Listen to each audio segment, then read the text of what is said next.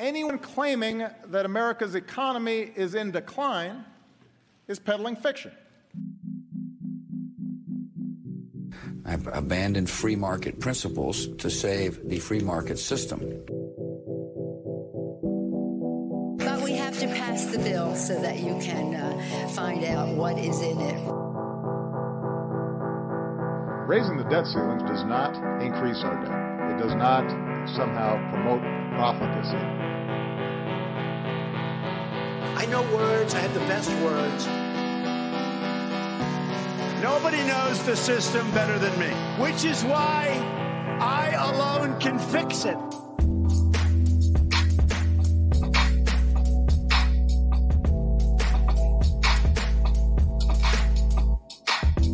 What's up, everybody? Welcome back to the Friday live edition of the Peddling Fiction podcast. I, of course, am your host, the voice and soul of so-called fiction, Johnny Provita, and back with me after causing a shitstorm at his daughter's school is Justin Hillbilly Boy Campbell. Why don't you tell everybody what you've been up to today? Oh, kids get bullied and schools choose not to do anything about it. And I'm not exactly the standby and put up with that kind of thing style of parent. So I decided to open up a can of worms and put everybody involved on blast. And it's been an interesting day. I've actually gotten a lot accomplished as it so happens. It turns out if you start a social media whirlwind against a school, they don't really like that, and they actually try to do something to solve the problem. Is this a public or a private school? It's a public school. Okay, interesting. Well, good for you. You've accomplished more than I have today. Other than doing some prep for this show, feeding a cat and watering some plants. Didn't even finish my watering yet. In my defense, I am an hour earlier than you. So, yeah, pretty excited for today's show. I really enjoy the live editions, and I think we got some good stuff to talk about today. Yeah, this one's going to be entertaining. We got a bunch of good stuff on the docket for today. What do you want to start with? Let's do the COVID stuff. Okay. Yeah, so there were a couple different articles. There was one from the Times where Fauci says something clearly went wrong as he looks back on COVID and how things were handled. And then there was also an article from Fox where Fauci absolves himself of responsibility for the lockdowns and says, "Show me a school that I shut down." So, which one you want to start with? Let's do the New York Times one first, because it was behind a paywall. I wasn't able to go through the whole thing. If you're sneaky, there are ways to get around it. Yeah, well, I'm not that sneaky, and I'm kind of lazy. So I'm leaning on you for this one. So Fauci, they talk about how Elon Musk joked on Twitter that his pronouns were prosecute Fauci, and Fauci's been mocked as Dr. Doolittle, and that he had blood on his hands. Let's see, what else did they talk about? So this is an interview that they do with him where they ask him some questions, and what were some of the best? Did they ask any interesting questions, or was it all softball shit from the New York Times? Let's see. In March of 2020, you and many others warned that COVID could result in as many as 100 or 200,000 American deaths, making the case for quite drastic interventions in the way we lived our daily lives. At the time, you thought worst-case scenarios of more than 1 million deaths were quite unlikely. Now, here we are 3 years later, and having done quite a lot to try to stop the spread of the virus, we've passed 1.1 million deaths. What went wrong? Okay, now, hang on a second. I don't remember First of all, I don't remember any estimates around 100,000. I remember everything was around 1 million, and that was not like worst case scenario. That was like almost guaranteed to happen.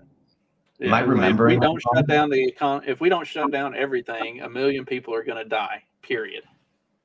Yeah, it wasn't like this is in our wildest dreams, 1 million people could die from that. I don't remember anyone saying that 100 to 200,000 nationwide. I remember them saying that about just like Florida, when Florida was doing stuff like, oh, they're going to have 100,000 deaths, excess deaths, in addition to all the other ones. Okay, so Fauci, yeah, clearly something went wrong, and I don't know exactly what it was. Oh my God. But the reason we know it went wrong is that we are the richest country in the world. And on a per capita basis, we've done worse than virtually all other countries. And there's no reason that a rich country like ours has to have 1.1 million deaths. It's unacceptable. Okay. This really bothers me when these people say we're the richest country in the world.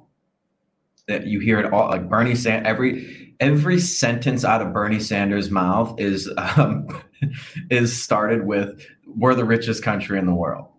It's always a precursor to whatever he's going to talk about, and I just don't understand how you get to that.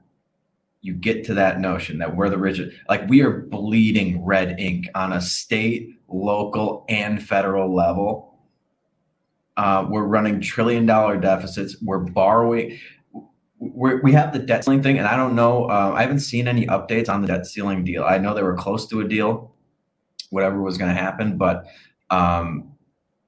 they literally, every time we come to the debt ceiling, they essentially say we're going to default unless you allow us to borrow more money. Now, to me, that doesn't sound like the richest country in the world, if you have to borrow in order to be able to pay the bills that you've already racked up. But anyway, so wait, did you just scrolled off? Sorry, I was looking at something else. So he says that, we have, as a country, we've got 3,300 official deaths per million. And you had a country like Peru that had some of the world's strictest lockdowns, but they had deaths of around 6,400 per million. So obviously, the United Kingdom came in about the same as the U.S. at 3,280. Brazil's 3,250. Russia was 2,700. Sweden was 2,200. Germany was 2,000. And Sweden were the ones that didn't do anything, and they were at 2,200. So they were 1,100 deaths per million less than what we were. I mean, when the most lockdown country in the world, Peru, had like double the deaths that we did. He starts to blame it on vaccination. He says it's because only 68% of the country is vaccinated, and that you have red states that are unvaccinated and blue states that are heavily vaccinated, and you have higher death rates amongst Republicans than you do Democrats and Independents. I haven't actually seen real statistics that show that that's the case, like anywhere. I haven't seen any legitimate statistics to back. Yeah, there's claim. A lot of problems. I mean, we've documented the problems with these so-called COVID deaths. I suppose in theory it would make sense that there are more Republicans dying than Democrats because typically Republicans are older voters. And COVID is a much more serious illness for older people. If you look at the people that were dying from this, it was people like over the age of 60, which predominantly Republicans probably dominate that demographic. And then you have Democrats, everybody under the age of 30, it seems like, is a Democrat these days. So that makes sense to me, but I don't think the vaccine, what I just went through is a more plausible explanation than, the Republicans were refusing the vaccine.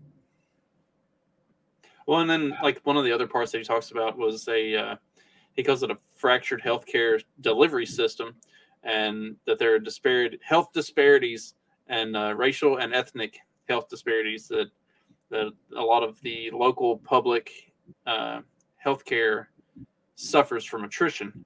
And I mean, it's because the way the policies are designed, they make it where either you're part of this big like global, or I mean, really, it is global national plan that you do exactly what the CDC and the NIH and all of them say, and you're part of this like huge network, or you're cut off from everything. Like that's the way that they run the system. So obviously the ones who are in like smaller areas don't have as high a quality or as many options for healthcare. And it's not like they always bring it back to racism. It's not a racial or an ethnic thing. It's an economic thing. Like it's a rich versus poor thing. That's usually what it is in a lot of these situations. Is it's the poorer parts of the country are the ones that suffer for different reasons. Like anytime you look at the maps that show that, they always try to say like these are the lowest income like areas, and these are the places that have, you know, all of these different problems, and they try to highlight like that there are certain areas that are black, you know, predominantly black. There's always the Appalachians as well. It's like there's no black people there. I'm sorry, there's not. These usually are economic problems, not racial problems. Yeah, black people don't seem to like the mountainous areas of the country. I don't know why that is. But yeah, it's always, I mean, rich people have a much easier time having a healthier lifestyle, a better diet they can afford, cleaner foods, and they don't have to eat like garbage, you know, cheap processed stuff. They have more time to exercise. Their jobs are usually less physically strenuous.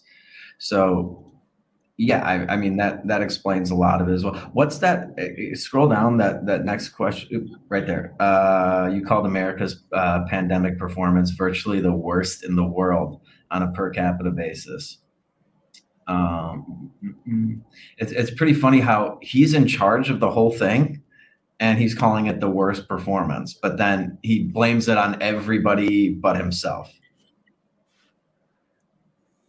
It just, I've never seen people in leadership positions just like one of the things that makes a good leader is you take responsibility for things, and none of these people do that. Well, and then he plays it. The way he plays it is he says like everybody did poorly, not just us. It wasn't just us that did poorly. Everybody did poorly. Nobody handled it well. Yeah, and it couldn't possibly. Yeah, he's like, something went terribly wrong. I have no idea what it is. Like after 3 years, he looks back and just has no idea what's going on and couldn't possibly be blamed for anything. Didn't do anything wrong. It's always somebody else's fault. The people that didn't get vaccinated. It really is. These people are just so fucking despicable. And it's every time that it's somebody who's in a position of power. They're just like the worst people.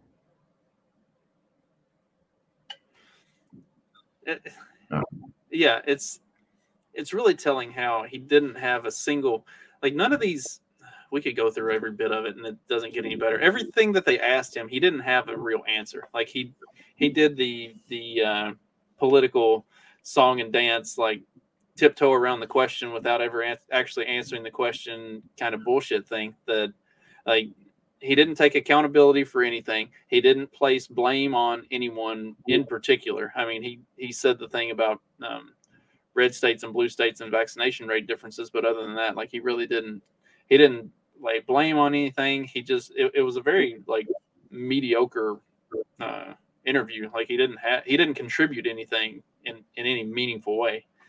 Yeah, it really is an art that these fucking politicians have and these bureaucrats, that they can talk forever without saying anything of substance. And it's still amazing to me that we follow all of these. Like we still read these interviews, we listen to them, we're always tuning in to hear them talk, and they never say anything. It's always just a bunch of political platitudes and run-on sentences that run to nothing. And it's just like every once in a while you'll get like a little nugget, like some sort of admission that they don't even realize they're revealing. But other than that, there's just nothing of substance. And we just keep going through this song and dance, this charade of political theater. And I think we'll get into some of that a little later on in the show. But I don't know if we're ever going to get sick of this, or if we're ever going to change the way that that this show kind of goes, and that how politics works. It doesn't seem like it. It seems like this is how it's always going to be. But man, I don't know why. I don't blame people for not following this at all. Well, and then you got him. He actually got, unlike in the Times interview, he actually got tested a little bit on some of, or in this interview. So he says, "Show me a school that I shut down, and show me a factory that I shut down." Never. I never did. Fauci said when asked about the consequences of heavy-handed public health policies in a New York Times interview. I gave a public recommendation that echoed the CDC's recommendation, and people made a decision based on that. But I never criticized the way people who had to make the decision one way or the other. I recall that being a direct lie. He was very critical of people who didn't abide by the rules, and he was the one on the stage. Like, he can say he didn't shut anything down. He was the one on the stage giving these recommendations and making these announcements. Like, you had like almost a daily like Fauci press conference, just so he could tell us like what we were doing wrong and what we needed to do differently. Yeah, it's such a Weasley answer. Just show me. Yes, there's no footage of him going to some school and boarding up the windows and locking the doors, obviously. But we were like, the entire country was conditioned to listen. Like, this was the guy who was going to give the marching orders to all the other places. And I love how they always just kind of point the finger back. Like, I echoed the CDC, and I bet you there's somebody from the CDC saying I echoed Fauci, and it's just this big circle jerk going around and round. But yeah, they make recommendations, and then what happens if you go against their recommendations? I don't know if any school, like, I know a school in Milwaukee that opened up a lot earlier than other schools, but they still shut down for a long time. And once they opened up, they haven't had any problems since, and they've been open for years now. But I remember when people wanted to open their restaurants or their gyms, they were physically shut down by the government. And who was the government taking their orders from? Like, if Fauci didn't recommend it, do you think the police would show up to your gym and arrest you and lock the place down? I don't think so. Oh, he's such a weasel, man. What a weaselly guy. Well, and all the times that he flip-flopped on different stuff like the masks, and I mean, it was... Yeah, what does it say when it comes to masking? I don't know. But I do know that the culture wars have been really... you just scrolled up past it. Oh, sorry. Sorry. I should let you do the reading since you have control over the article. Really, really tough from a public health standpoint. Ultimately, epidemiologists sees it as an epidemiological phenomenon. An economist sees it from an economic standpoint, and I see it from somebody in bed dying. Oh my God, dude. Okay. He's the one that's looking at it from like the best moral perspective, obviously, because he's a saint. He's a saint. What was the Fauci statue that he had behind him? Oh yeah, it was a Jesus statue with Fauci or something like that. Yeah, they did something. I look at the perspective of people dying. These people were just looking at it from like an economical standpoint, and they were looking at it from a scientific standpoint. I was looking at it as people dying in their beds. Yeah, what a hero. Here we go. I think almost paradoxically, you had people who were on the fence about getting vaccinated, thinking, why are they forcing me to do this? And that sometimes beautiful independent streak in our country becomes counterproductive. I mean, what has changed? By the time the vaccine became readily available and was starting to make its rounds, and people were getting the shots, the infection rates, death rates, everything else had already started to decline. So you can't say that, well, the vaccine is the reason that everything started to decline, because it had already been doing that before those became a thing. And also, like, depending on there are different statistics. Some places had really low vaccination rates and really low COVID rates, and other places had really high vaccination rates and also really high and really low. Like it was all over the place. Like it was a lot less about who got vaccinated that got COVID and died from COVID, and more about like what were all of the other factors. Like what was the weather like in that place during the last 3 months? Like the vaccine thing was. Yeah, there's so many variables at play that it is difficult to make conclusions about this. It reminds me of the Tom Woods quiz that he had, where it was like you tried to guess like which state based on like the numbers did this state had like a complete masking from the beginning, and they had vaccination this actually, like, guess where their numbers are, and there was just like, it almost seemed like there was no rhyme or reason to it. You were never gonna, like, based on whatever theory you had, no matter what you guessed, you were gonna be pretty much wrong unless you just happened to get lucky. Like it didn't seem like there was any correlation between any of the policies that they implemented and any of the COVID statistics for that area. He's still not convinced that the lab leak is true. Right. Yeah, I saw that. But he was open to the idea. It said he was open to the idea. We just weren't allowed to talk about it for the first year and a half, 2 years, because that was racist. Yeah. Okay. Everything's racist. Yeah. Let's take a look at this this mask study that came out. This bombshell of a mask study. This was pretty interesting. A new study by German researchers has concluded that face masks can cause carbon dioxide poisoning when worn even for short periods, and may have contributed significantly to stillbirths when worn by pregnant women, as well as testicular dysfunction and cognitive decline in children, amongst other destructive health issues. Yeah, and if you scroll on, so I was looking at this a little bit because, every time we look at a study, I'm very curious as to how they conducted it. And it never seems to be like, I don't know, they do this stuff on rats and then we try to extrapolate it into how it would affect humans.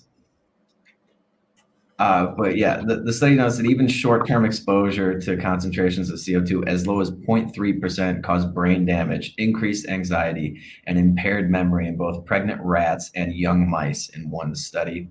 In another, when male mice were exposed to 2.5% CO2 for 4 hours, testicular cells and sperm were destroyed. The equivalent amount for humans would be 0.5% CO2 over the same time period. So, which is, that seems weird to me that it's less of a percentage for the same amount of time in humans. I'm not sure. I didn't understand that. Like, I would think that it would take more CO2 in humans because we're so much bigger. But I don't know. I'm no scientist. So yet another example discovered that stillbirth and birth defects occurred in pregnant rats that were exposed to just 3%, which would be the equivalent of 0.8% for humans. Points out that found just 5 minutes of mask wearing resulted in CO2 levels increasing between 1.4 and 3.2%. Now, I wonder if the same amount of time applies, like 5 minutes of a mouse worm. By the way, how did they put these masks on the mice? I think they stimulate increasing the CO2 levels to a point that would be relatively comparable to if you were. Yeah. So they just pump it into the box that the mice are in. Yeah, that's what I'm assuming. Yeah, it'd be pretty funny if they had little tiny mice masks.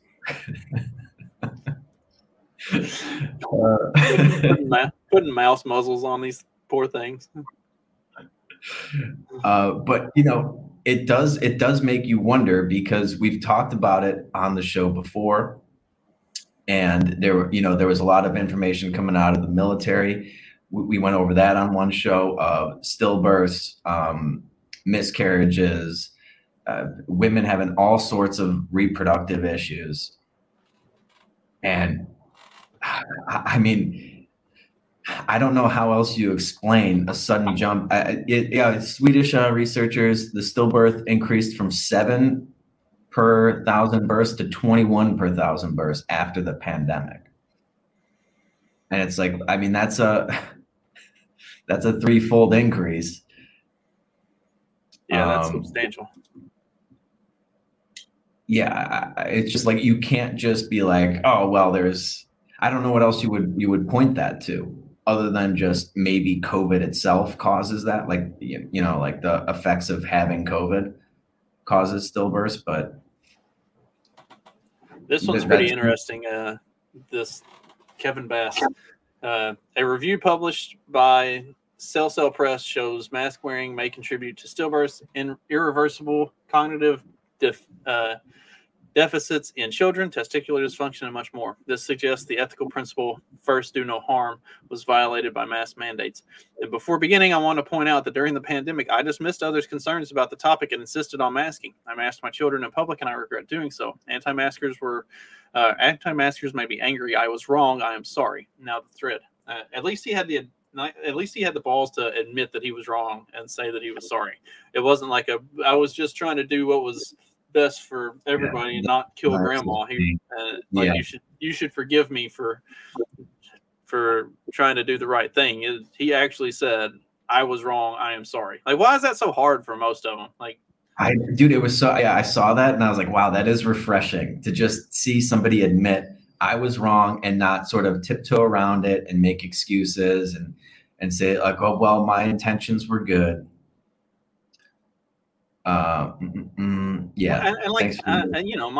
I had explained it before. My problem with the mask stuff was the mask that they're having us wear is short of, and I don't care if it's a surgical mask, N95, whatever it is, short of like actually wearing a full-on suit, a gas chamber suit. It doesn't matter what you're wearing. Like I personally tested a number of different N95 style masks in grain elevators for the better part of a week back a few years ago. And it didn't matter what the mask was. When you're around dust and stuff like that, it eventually permeates through the mask and you taste the dust in your mouth. A really good one will last for about an hour, but like a crappy one, you're lucky to get 15, 20 minutes out of it. And these are like all N95 masks. I remember, I worked in paint stores pretty much all my childhood, like from age 15 to 22 or something like that. And we used to sell we used to sell the N95s, the cheaper ones that don't have those kind of filters, and then really intense respirators. And you always had to change those filters. You always had to like wear them properly. The way that we were masking ourselves was just, it was so even if the masks were effective, the way that we were using them eliminated any effectiveness. Taking them on and off constantly, touching them. It had you touching your face like 1,000 more times a day than you would normally touch your face, and your hands are touching everything. I initially, I didn't know how, like, the CO2 effects of a mask and everything. It just didn't seem like it's going to be a good idea to wear something like this all day long and not have any sort of negative effects. And then it was just blatantly obvious that it would have a big effect on the cognitive ability and the development of children.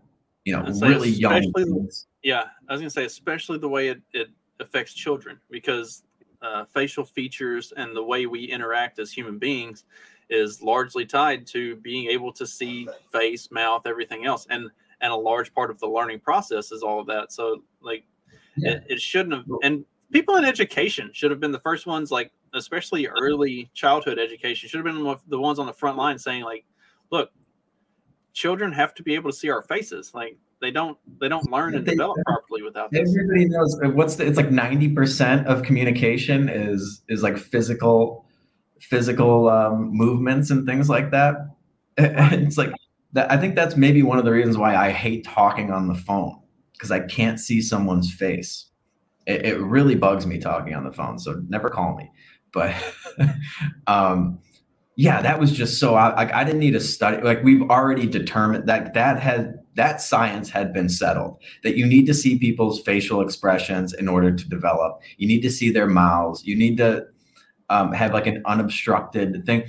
My mom works with like special needs kids after she like retired, came out of her, she didn't come out of retirement, but like later in life, she started working with special needs kids. And this one poor girl in China was like chained to a bed for the first, few years of her life. And it just completely fucked her up. Like they basically made her into a retarded person.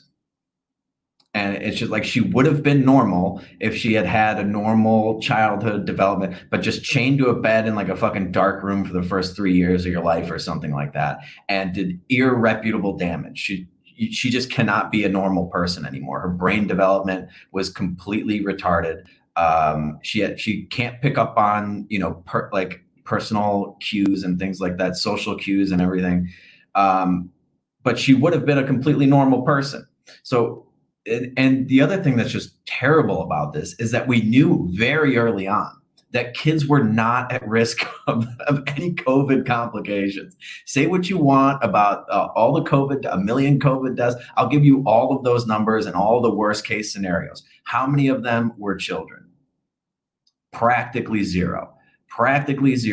And the ones that were obviously had much serious issues, comorbidities, leukemia, and things like that. So the idea that you're going to stunt this child's development, set them back years, who knows if they will be the same. You don't have an alternative universe to go through this and be like, well, this is like they ended up being exactly how they would have been. It just took them a little longer to get there. You don't know that. It's really fucking awful what they did to kids.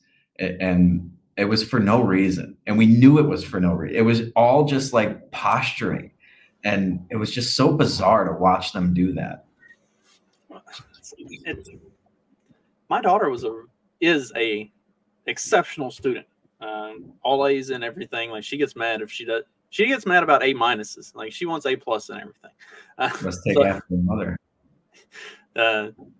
No, that's a bit of me. I was an overachiever.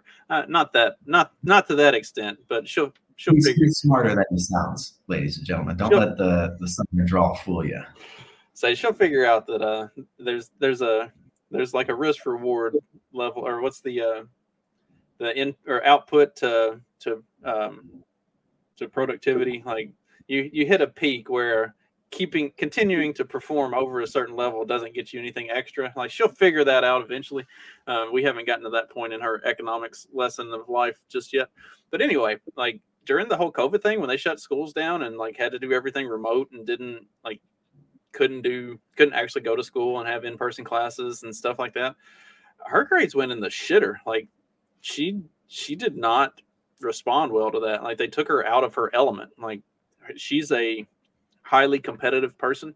Like she wants to be around other people and see how good or bad they're doing, and then try to be better.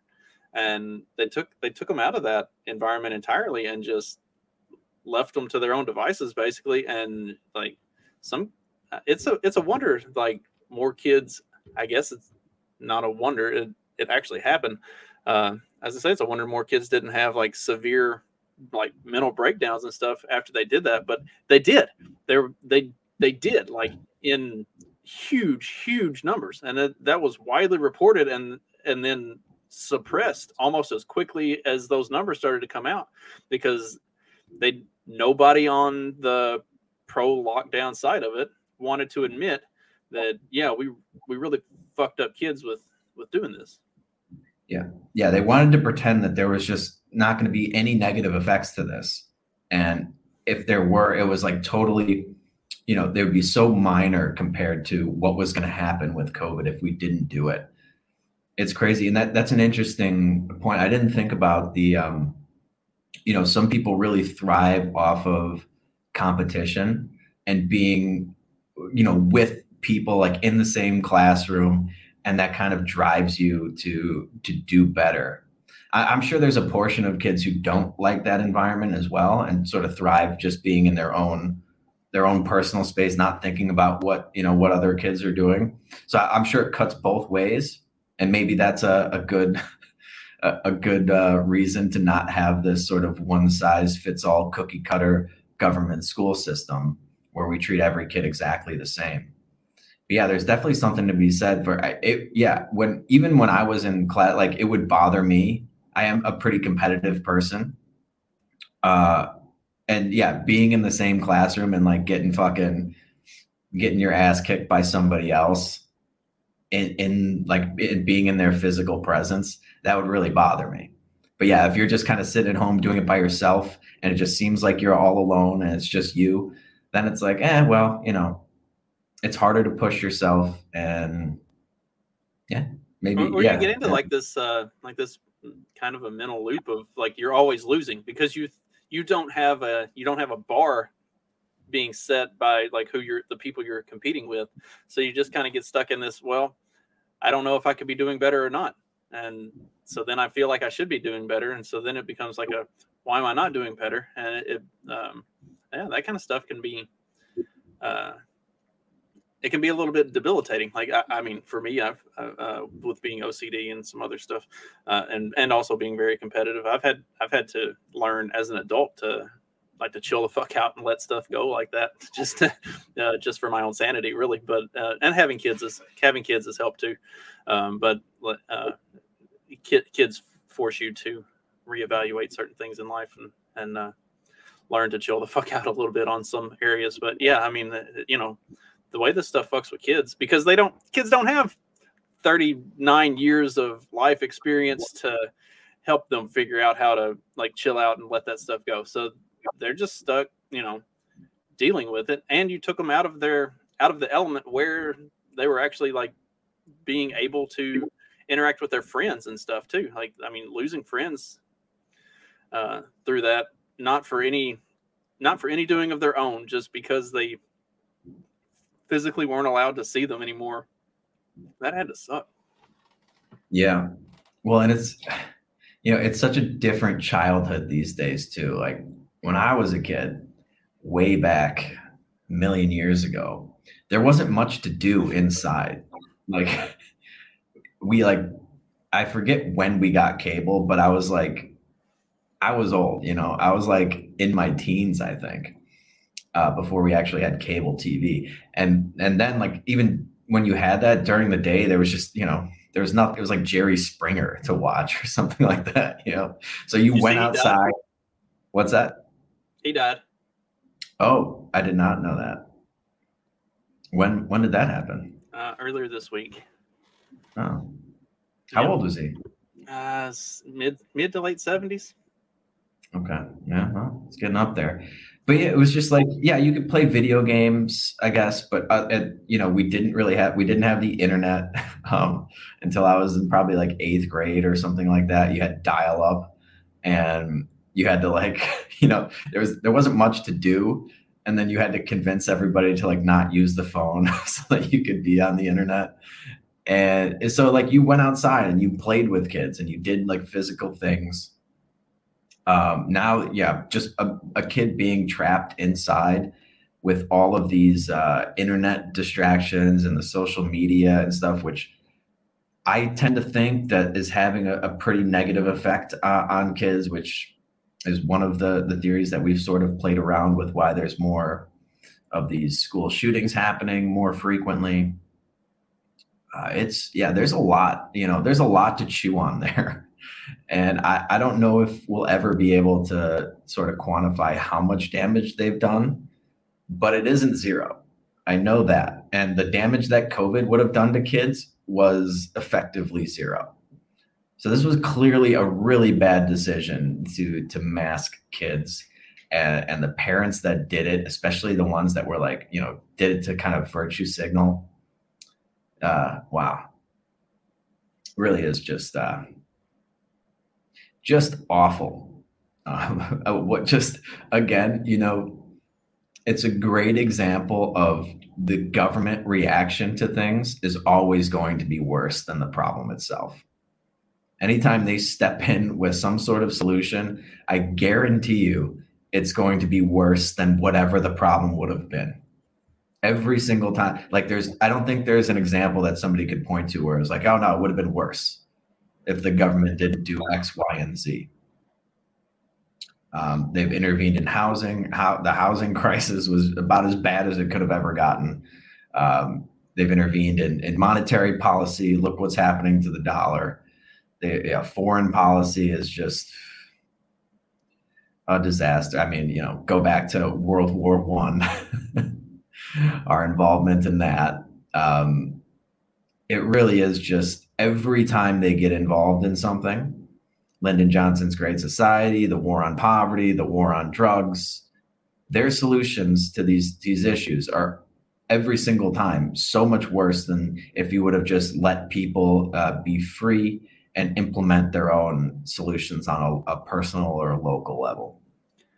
Well, and speaking of the terrible foreign policy and the way that our government handles all of that kind of stuff, we've got Joe Biden in South Korea this week, trying to set us up for, or was he in South Korea, or did the South Korean president come here? Either way, trying to kick off a nuclear war with North Korea and answering some very tough questions being posed by journalists.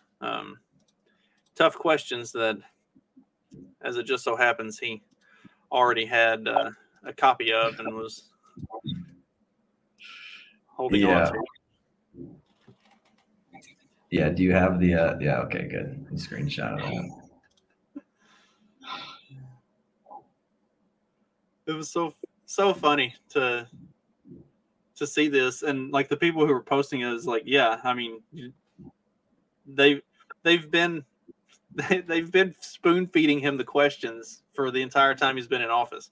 Like every time he's on stage. There's a reason that for all of 2021, after he took office, whenever they did a press conference, it was always in a controlled room, and you could see the teleprompter behind, or like if he like had glasses or something, or if there was something like in the background, like you could see the teleprompter reflecting where it was behind the reporters. So when they asked him questions, he could read his answer to the question. Like they weren't even letting him answer spontaneously. Yeah. Well, if you remember, how long was it before he gave his first press conference? It was like 6 months or something. Yeah, it was 6 or 8 months. It was a record. And when he did give his first one, he had a pamphlet like that, but it had pictures of all the reporters and their names and everything. We got a screenshot of that too. And it's so funny to watch. Like, we know that this whole thing is always kind of fucking scripted, right? With every president. But like, yeah, Donald Trump never had like a pamphlet that he was referring to. He always knew who the reporters were and which news agency they were representing and things like that. And you kind of knew that they had an idea what the questions were going to be, and they weren't going to. I mean, Trump was like famous for going off script. You might not be the best example, but like Barack Obama, George W. Bush, they would all like, that this is the way politics works, and it's theater, and it's all sort of fucking controlled. But this is like cartoonishly controlled. It's like So, knowing that knowing it's all controlled, and knowing that they kind of have a script and everything, it kind of makes you wonder if the whole shoe throwing by the Iraqi was actually scripted as well. Because George W. he deftly dodged those shoes that were coming at him. I mean, that was impressive the way he maneuvered that situation. Yeah. We have a clip of the interview, right, in that Twitter feed? Yeah, it was. I mean, it wasn't anything special. It's just the video of the chick walking up and asking her question that are basically lying. And the question. So what I was a little confused about was the question did not line up with what we saw on the card there. Do we have his answer? Is there any audio of his answer to the question? I couldn't find that. No, I didn't see that. I did see. So we do have a Karine Jean-Pierre explaining why he has a note card and the way they go about deciding who gets to ask the questions and stuff like that. You want to see that? I would love to. Yeah, Karine Jean-Pierre is always a very, very informative. She's always a very something. That's for sure.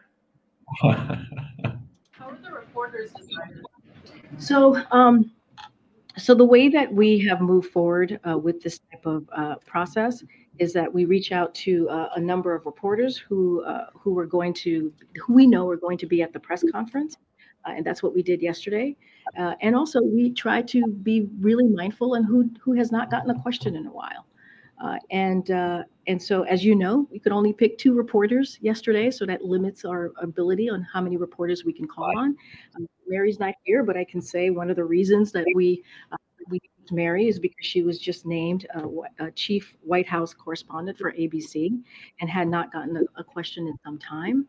And we picked the Los Angeles Times, which has not gotten a question in some time. And I want to add that the fact that California has the largest South Korean American population in any state in the country, and LA has the biggest population of any city in America, and LAT is the biggest daily paper serving that population. So we are mindful on who we pick and who we want to communicate out to.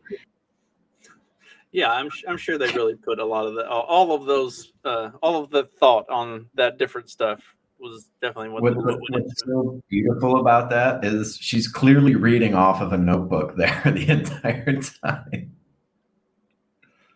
It's just so great. Like, none of them can go without a script. These people are so fucking incompetent that they can't think on their feet. They can't even anticipate these kinds of quotes. I guess they can anticipate them enough to have the answers written out in notebook, but it's just like she's looking down the entire time.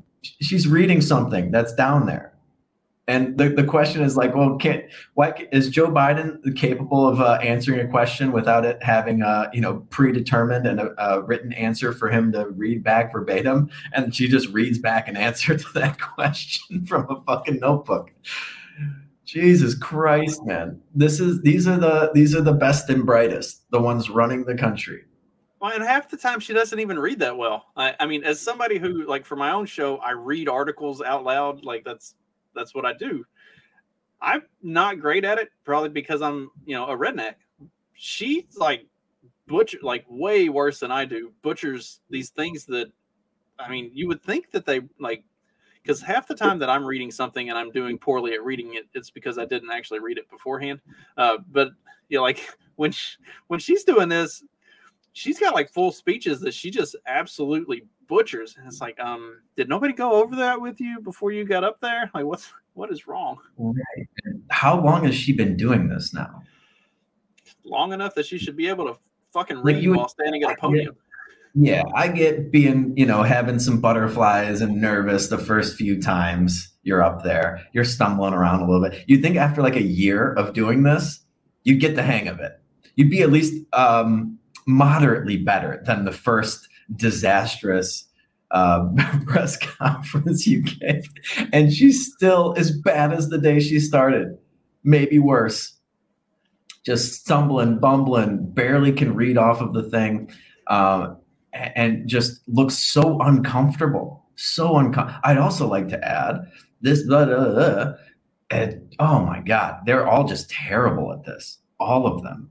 And there's another clip in there, I guess, when she's explaining the card, right? Why was he only allowed to take 2 questions? I didn't see. Was there an actual explanation for why they only let him take 2 questions? I didn't see that. I think that's a self-imposed limit. Could you imagine if he had to do 5? Oh my gosh! I mean, just picture Joe Biden up there. He has no idea what's going on. So he has pictures of everything. He has responses written out. He usually Ron Burgundy's the thing where he reads the part that he's not supposed to read out loud, and he's got to do this like 5-6 times. A 30-minute press conference or something like that with complicated questions. No, not going to happen. Did you see the thing where Karine Jean-Pierre was blaming Republicans for the border crisis, saying that they were wanting to defund the Department of Homeland Security and put fentanyl on the streets and stuff? It's like, did Kevin McCarthy's speechwriter accidentally put his speech in Karine Jean-Pierre's like packet for the day, and so she's just up there like hammering through it, like this is what they gave me, so this is what I'm gonna read. Like, that would be the greatest fucking prank of all time if you just like swapped playbooks with them somehow and put some hardcore Donald Trump talking points in there, and she just starts reading it, or Biden starts reading it. Somebody in government, please do that for me. He'll read it. Like, how far into a sentence about like they're not sending their best do you think it would take Joe Biden to like stop talking and realize that he's been bamboozled? Oh, that'd be beautiful. Well, that would be beautiful. There's a particular person who might be able to pull something like that off. It's Kamala's speechwriter. Wait. Before we get to that, let's pull up the article from the New York, or was it the New York Times op-ed or the LA Times? I think it was the LA Times. Yeah, New York Times. Let's go through this op-ed real quick, because this guy is going to lay out the case why Kamala Harris matters so much. And it's a fairly lengthy op-ed. I read through probably 90% of it. I skipped some of the parts where he's just babbling, but never before have I seen such a compelling case for Joe Biden and Kamala Harris 2024. Scroll down. Can you want to read through this a little bit, Boris? A few weeks ago, one of France's most famous public intellectuals, Bernard Henry Levy, gave an interview with the Times on his new documentary. Let's see. And he said something that helped me understand why, as approaching 70, I want to still be a journalist. In Ukraine, I had a feeling for the first time that the world I knew, the world in which I grew up, the world that I want to leave to my children and grandchildren might collapse. I have that same fear. So why is that? Why is Kamala? Here we go. While you may think the 2024 election is very likely going to be a rerun of 2020, that's not the case for Democrats. This time, Biden's running mate will really matter. We're always told that in the end, people vote for the candidate for president, not the vice president. But because Biden would be 86 at the end of the second term, and therefore the chance of his health failing is not small, people will be asked to vote as much for his vice president as for him, maybe more. Okay, just a second. Hang on. Scroll back up, because he talks about 3 things that that just cannot happen or the country will collapse. There are 3 things that absolutely cannot be allowed to happen. Israel cannot be allowed to turn into an autocracy like Viktor Orban's Hungary. Ukraine cannot be allowed to fall to Vladimir Putin, and Donald Trump cannot be allowed to occupy the White House ever again. If all 3 of these things were to happen, the world that I want to leave to my children and grandchildren could completely collapse. Israel, the only functioning pluralistic democracy in the Middle East, tempered by the rule of law, albeit imperfect, would be lost. The European Union, the United States of Europe, the world's other great multi-ethnic center of free markets, free people, and human rights would be at Putin's mercy, and the United States of America, with a vengeful Trump back in the White House, effectively pardoned for his many attacks on our democratic institutions and his assault on the integrity of our elections, would never be the same. Trump would be unchained and utterly chilling thought. Oh my gosh, these people have like the TDS is real and it is like crippling for them. How do they survive in a world where Trump's even still alive? Like, dude, this entire op-ed, I've never seen a longer article get just about every sentence just being completely wrong and insane. But yeah, let's go into why Kamala Harris matters so much. Oh, this one's impressive. I voted for Joe Biden, and I do not want my money back. He is a good man, and he has been a good president, better than the polls give him credit for. This poor guy is living in an alternate reality. Let's see. Where is it? Here we go. What about the Joe Biden? Scroll back up. Oh. Joe Biden would be my candidate. No matter what his age. No matter what his age. Yeah, read that paragraph for me.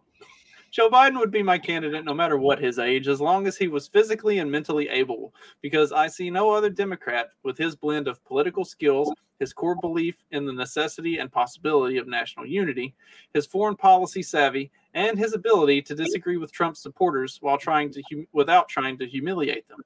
He authentically wants to get the poison out of our political system. That's like the biggest crock of shit ever. He's taken multiple jabs at Trump's supporters directly.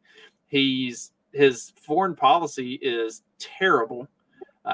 He's clearly not mentally able to hold the job. Like, where's this guy coming up with this shit?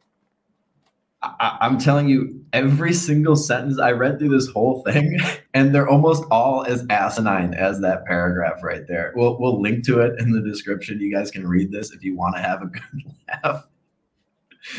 But this is a guy who cannot answer more than 2 questions without like a pop-up book telling him who's going to be asking it and how to respond to the question. Mentally and physically capable.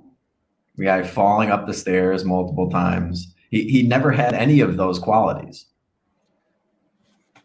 So here we go. He says, it's no secret that Vice President Harris has not elevated her stature in the last 2 years. I don't know what the problem is, whether she was dealt an impossible set of issues to deal with, or is in over her head, or is contending with a mix of sexism and racism as the first woman of color to serve as vice president. All I know is that doubts amongst voters about her abilities to serve as president, which were significant enough for her to quit as a presidential candidate even before the Iowa caucus in 2020, have not gone away. I mean, at least he got some of that right. Like, people's concerns about her have not gone away, and she definitely has not done herself a favor. It could be that she's over her head, or just racism and sexism. It's like, okay, I think that's the perfect segue into the next couple of clips that we have lined up. Is Kamala Harris in over her head, or is she completely competent, was just dealt a bad hand, and we're just a bunch of misogynist racists that can't ever imagine her doing a good job? So somehow our racism is causing her to do a bad job? Or is he just trying to explain her low polling? I think he's trying to explain her low polling, but she had the lowest polling of a vice president like in history at one point. It was like 20% was her like approval rating. She had her entire staff turned over like 4 times in a matter of like 6 months at one point. Like, people didn't like working for her. Like, people just generally didn't like her. And like, anytime people have been accusatory and saying like, oh, you're critical of Kamala and you don't like her because she's a black woman. I'm like, no, I actually look at her record and like everything she's done for her career. That's Now, for me, it's the Indian part that I don't like. You're okay with the half black part. It's the Indian. Yeah, the Indian really. But I cannot tolerate that. All those call centers you've had to deal with over the years. Yeah. At the same time, Harris has to make the case for herself, ideally by showing more forcefully what she can do. One thing Biden might want to consider is putting Harris in charge of ensuring that America's transition to the age of artificial intelligence works to strengthen communities and the middle class. It's a big theme that could take her all over the country. Yes, please put her in charge of more things. I would like to see her talk more. This is just so bizarre. Like you were saying, from the second she started running for president, nobody liked her. No, she never had, and this is like, the Democratic primaries. I understand that, anybody to the right of Hillary Clinton is a racist, sexist, white supremacist, but the Democratic primary, like she was she the first one knocked? She was one of the first to drop out, right? Yeah, she dropped out early on. I mean, the field had not narrowed really at all, and she dropped out. I mean, it was almost immediately after shoot, she got was it Beto O'Rourke? Did he drop out first? Who knows? I can't remember. But I'm confused because I thought the Republicans were the sexist, racist people, and the Democrats were all the good people. So why is she polling so bad among Democrats? Right, that's a very valid question. What did he write about 2 years ago? Oh, scroll back up just a little bit. Oh, just a tad. Yeah, I wrote a column more than 2 years ago suggesting that Biden make Harris his de facto Secretary of Rural Development in charge of closing the opportunity gap, the connectivity gap, the learning gap, the startup gap, the anger and alienation gap between rural America and the rest of the country. It would have been a substantive challenge and would have enabled her and the administration to build bridges to rural Republicans. Never happened. You're a rural Republican, or not a Republican, but you're a rural guy. You're Justin Hillbilly Boy Campbell. Do you think Kamala Harris being in charge of all of those gaps? I had no idea there were so many gaps in the country. I don't think a lot of rural people think that there are that many gaps either. And her being in charge of literally anything that has to do with anything rural would only push rural Republicans in the opposite direction. Like she does not have nothing about the way she presents herself, the way she behaves. Like, it does not appeal to people like me. Even as, as much as I have a huge problem with the Republican Party and a lot of the things that they do, like somebody like her is never going to be appealing to rural people. Like she doesn't carry herself well. She doesn't behave in a way that people would want anything to do with that. Yeah, she just hasn't been given the chance. If Joe Biden gave her more responsibility, you would see all of the benefits, all of the things that Kamala Harris has to offer. I mean, make no mistake about it, he writes, the vice presidency is really going to matter in an election that's really going to matter, because I don't want Biden to win the election with 50.1%. I want it to be a landslide rejection of Trumpism and politics of division. Yeah, because I forgot that Biden's the great uniter. I forgot about that. Yeah, I wanted to send a loud message around the world to the Putins and the Netanyahus and the, what does that say? Orbans? Okay. I can't see the word. All right. That there are way more of us Americans on the center right and the center left, way more people who are ready to work together for the common good than there are haters and dividers. That's an America worth handing over to our children and our grandchildren. I think every American agrees that everything's going swell in America these days. The last couple of years have been some of the best in the history of the republic. But since the vice presidency is going to matter so much, let's have a look-see at some Kamala Harris highlights. So the most important thing that's gonna help her, take a step up is how well her speechwriter does in the future. Yeah, she needs to go around the country and talk more. I think we can especially like this. Hi, I'm Oliver Bartholomew, and I'm 16 and a half years old, and I'm the speechwriter for Kamala Harris. My mommy and daddy say, if you find a job you love, you'll never have to work a day in your life. Morning, Frank. Yeah, hey, Oliver. And my parents were right. Ever since I was little, I liked words. Writing words is fun, so I made writing words my job.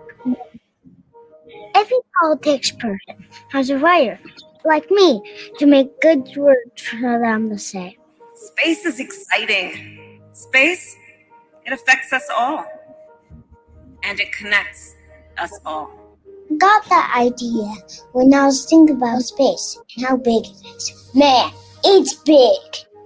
It's not all fun, though. Sometimes I have to write about bad stuff, like war. Ukraine is a country in Europe. It exists next to another country called Russia. Russia is a bigger country. Russia is a powerful country. Russia decided to invade a smaller country called Ukraine. So basically, that's wrong. It's cool to see the words I've typed good actually get set on TV. It's fun. I like it. Once I thought it would be neat if Kamala wore a blue suit and told people she was wearing it. Because I like blue. I'm a woman sitting at the table wearing a blue suit. It's cool because the suit's blue and it's the color of the sky. Where do I get my ideas? From all over. One time I was on the school bus and I thought it would be neat if Kamala talked about the school bus. And who doesn't love a yellow school bus, right? Who doesn't love a yellow school bus, right? Can you raise your hand if you love a yellow school bus, right? I can't take all the credit, though. Me and Mr. Kamala are a team. You know, like relay racing? You know, you race and someone passes the baton and then, right? But she kind of is crazy or something. And she kind of scares me. And you can't fake that kind of performance. Remember Venn diagrams, those 3 circles, right? And then let's just see where they overlap. I did it. What else do we know about this population, 18 through 24?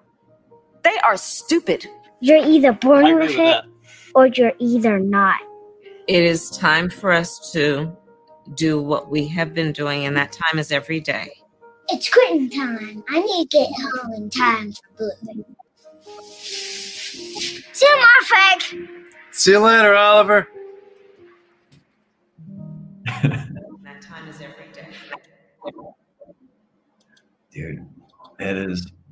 So I would just like to say, imagine if you woke up every day thinking that the world for your children and your grandchildren rested on her shoulders. That's what you're clinging to. And anything else would just be an utter disaster. That level of delusion is what most of these people that are suffering from, like, that. I get, okay, people don't like Donald Trump or whatever, but imagine thinking that is the key. Anything else, the country might collapse unless Kamala Harris can take over. I mean, when she talks, I know somebody said it hurts their brain. It just reminds me of, like, anytime like that joke when somebody says something that's just so, like, painfully obvious and dumb, you're just like, oh, hang on, let me write that one down. Like, Ukraine is a country.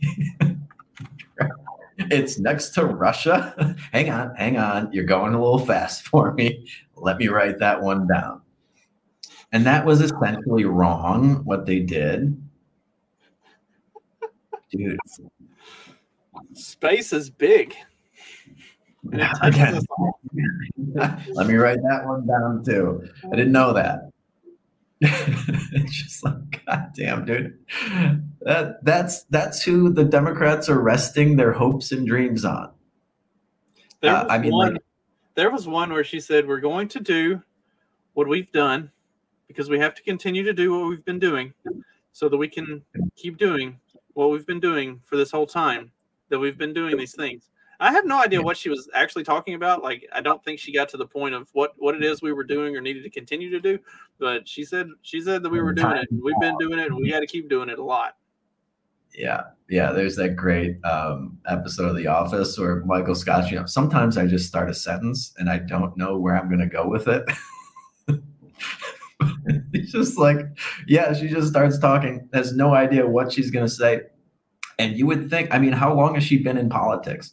Again, you would think you would just develop this skill where you could kind of wing it a little bit and sound somewhat intelligent to the, at least to the 18 to 24-year-olds that are stupid. Imagine getting called stupid by Kamala Harris, how insulting that would be. God damn. But you would think that just after doing this for a few years, giving all of these speeches and everything, you could at least just bullshit it. You could fool people for long enough that you at least sound halfway intelligent and like you know what you're talking about, and not like you're talking to that 6-year-old kid. It does sound like she's talking to 6-year-olds. Who doesn't love a yellow school bus? Like, what? What is this? But thank God, she's so important. I'm like, people are going to be voting for Joe Biden, but really because he's going to be 86 by the end of that term. I don't think he's got 86 years in him. I really don't.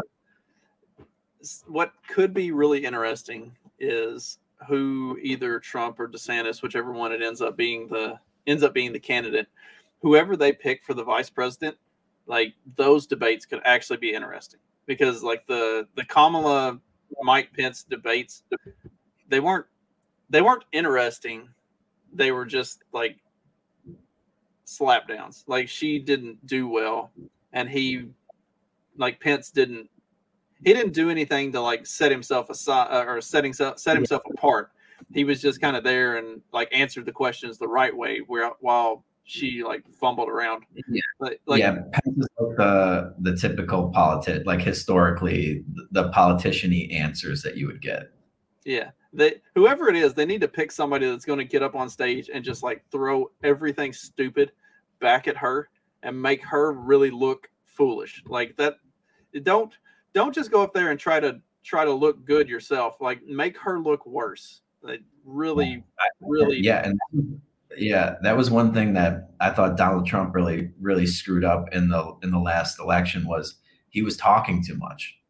Just let Joe Biden talk for a while.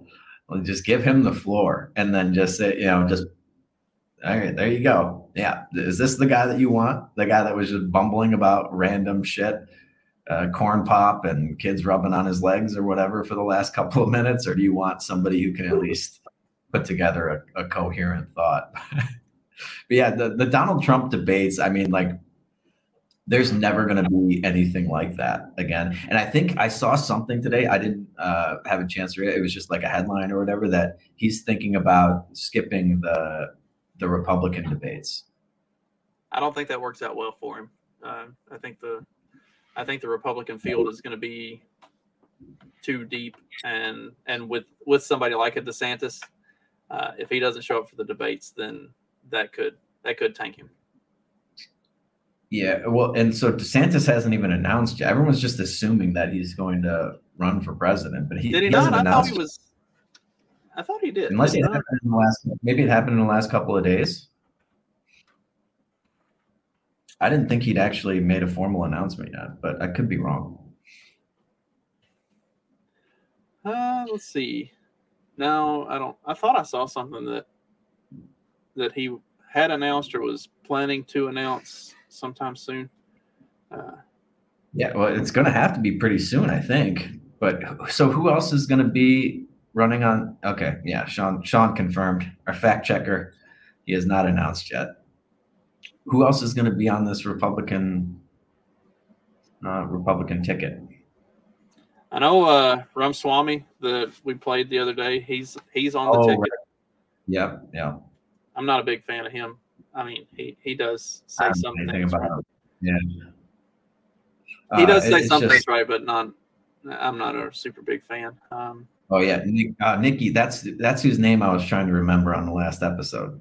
Nikki Haley. Yeah. Or I couldn't think of that chick's name. Yeah. I forget what we were even talking about, but that's the name I was trying to come up with. Thank you, Sean. Yeah, Pastor Prime.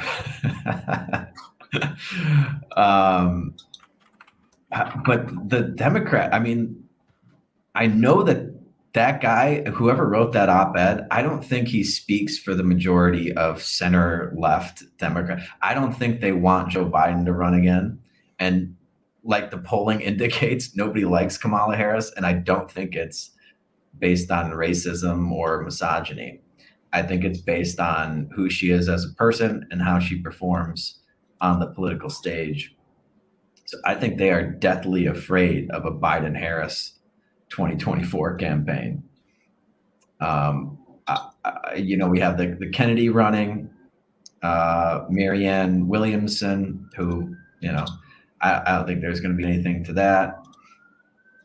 And Gavin Newsom, I know there's a lot of talk about him, but he hasn't announced yet, as far as I know, right?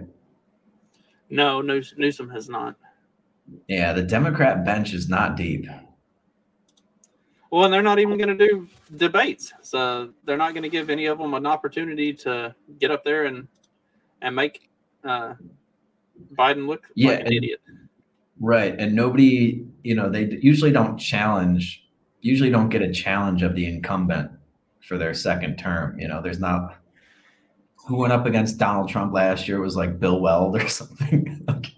And you never saw anything from him or really heard him talk or anything like that. So there's sort of an unwritten rule that you don't challenge the incumbent in your party. So, but man, could you imagine another 4 years of that? Biden lasted longer than anybody thought. Assuming that is Joe Biden and not some weird alien double that they came up with. There's some video of him like scratching the back of his neck, and it just like rolls up, and then it slowly smooths back out. That's fucking creepy. Yeah, like that Men in Black scene. It wasn't Edgar; it was somebody wearing Edgar. But man, we were all sort of taking bets on how long he would last. I don't think anybody had him making it through an entire term. And he did just announce, I think it was last week, or was it earlier this week, that he is running again. So he is planning on doing this until he's 86. Like I said, I don't think he's got 86 in him. I really don't. Initially, I put it at 18 months. So obviously I missed.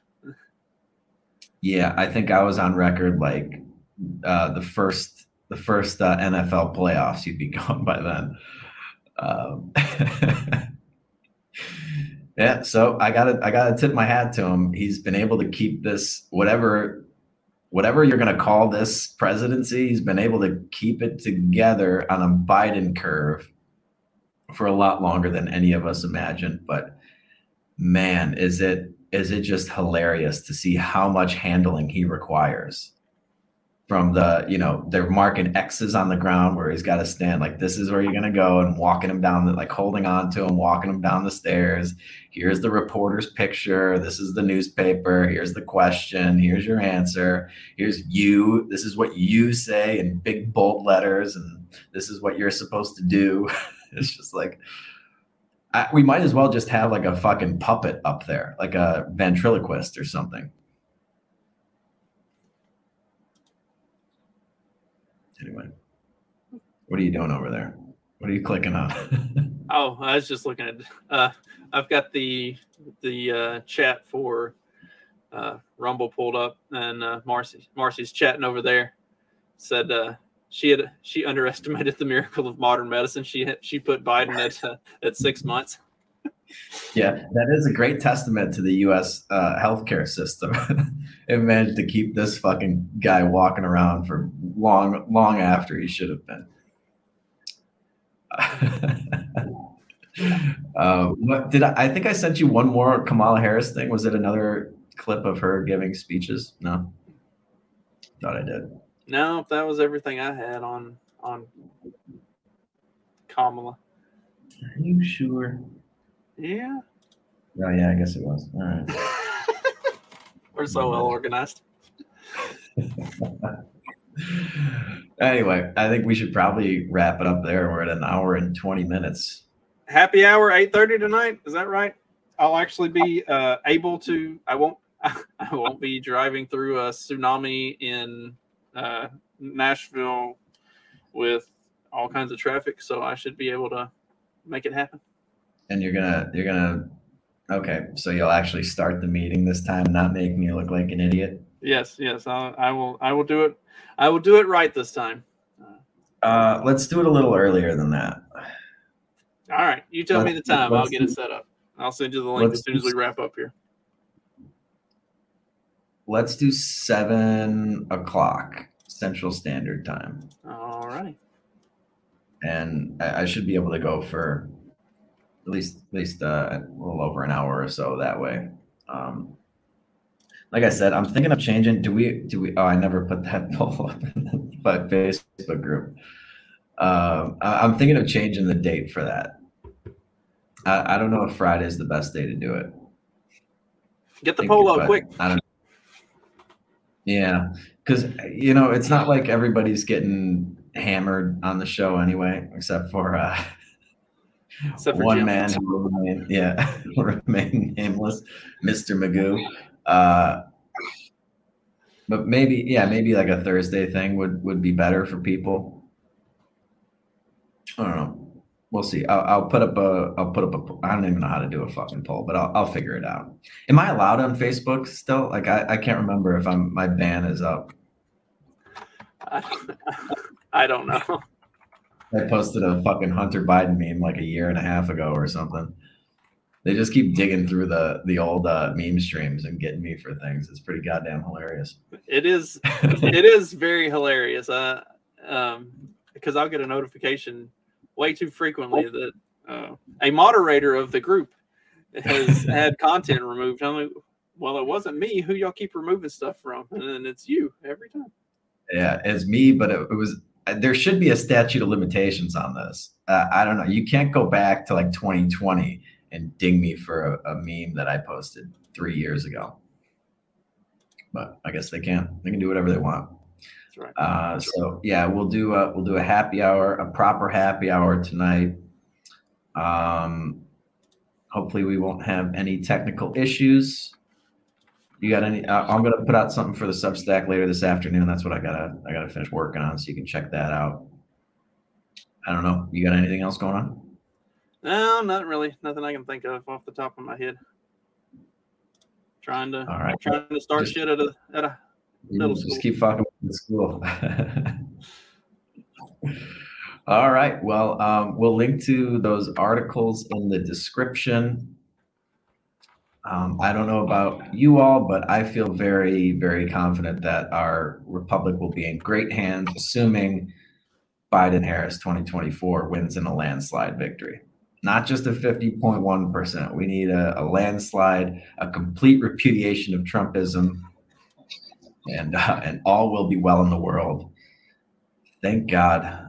What a crazy time to be alive. But, follow us on Twitter. Our handles are there. Check out the Substack. I'll link to that in the description. You do all that for us. Join us for happy hour tonight. You become a supporting listener. You get to do that, or support the Substack, and you'll get an invite as well. And we will be back on Tuesday with a brand new episode for you. Until then, you know the drill. Just keep on peddling that so-called fiction. Peace.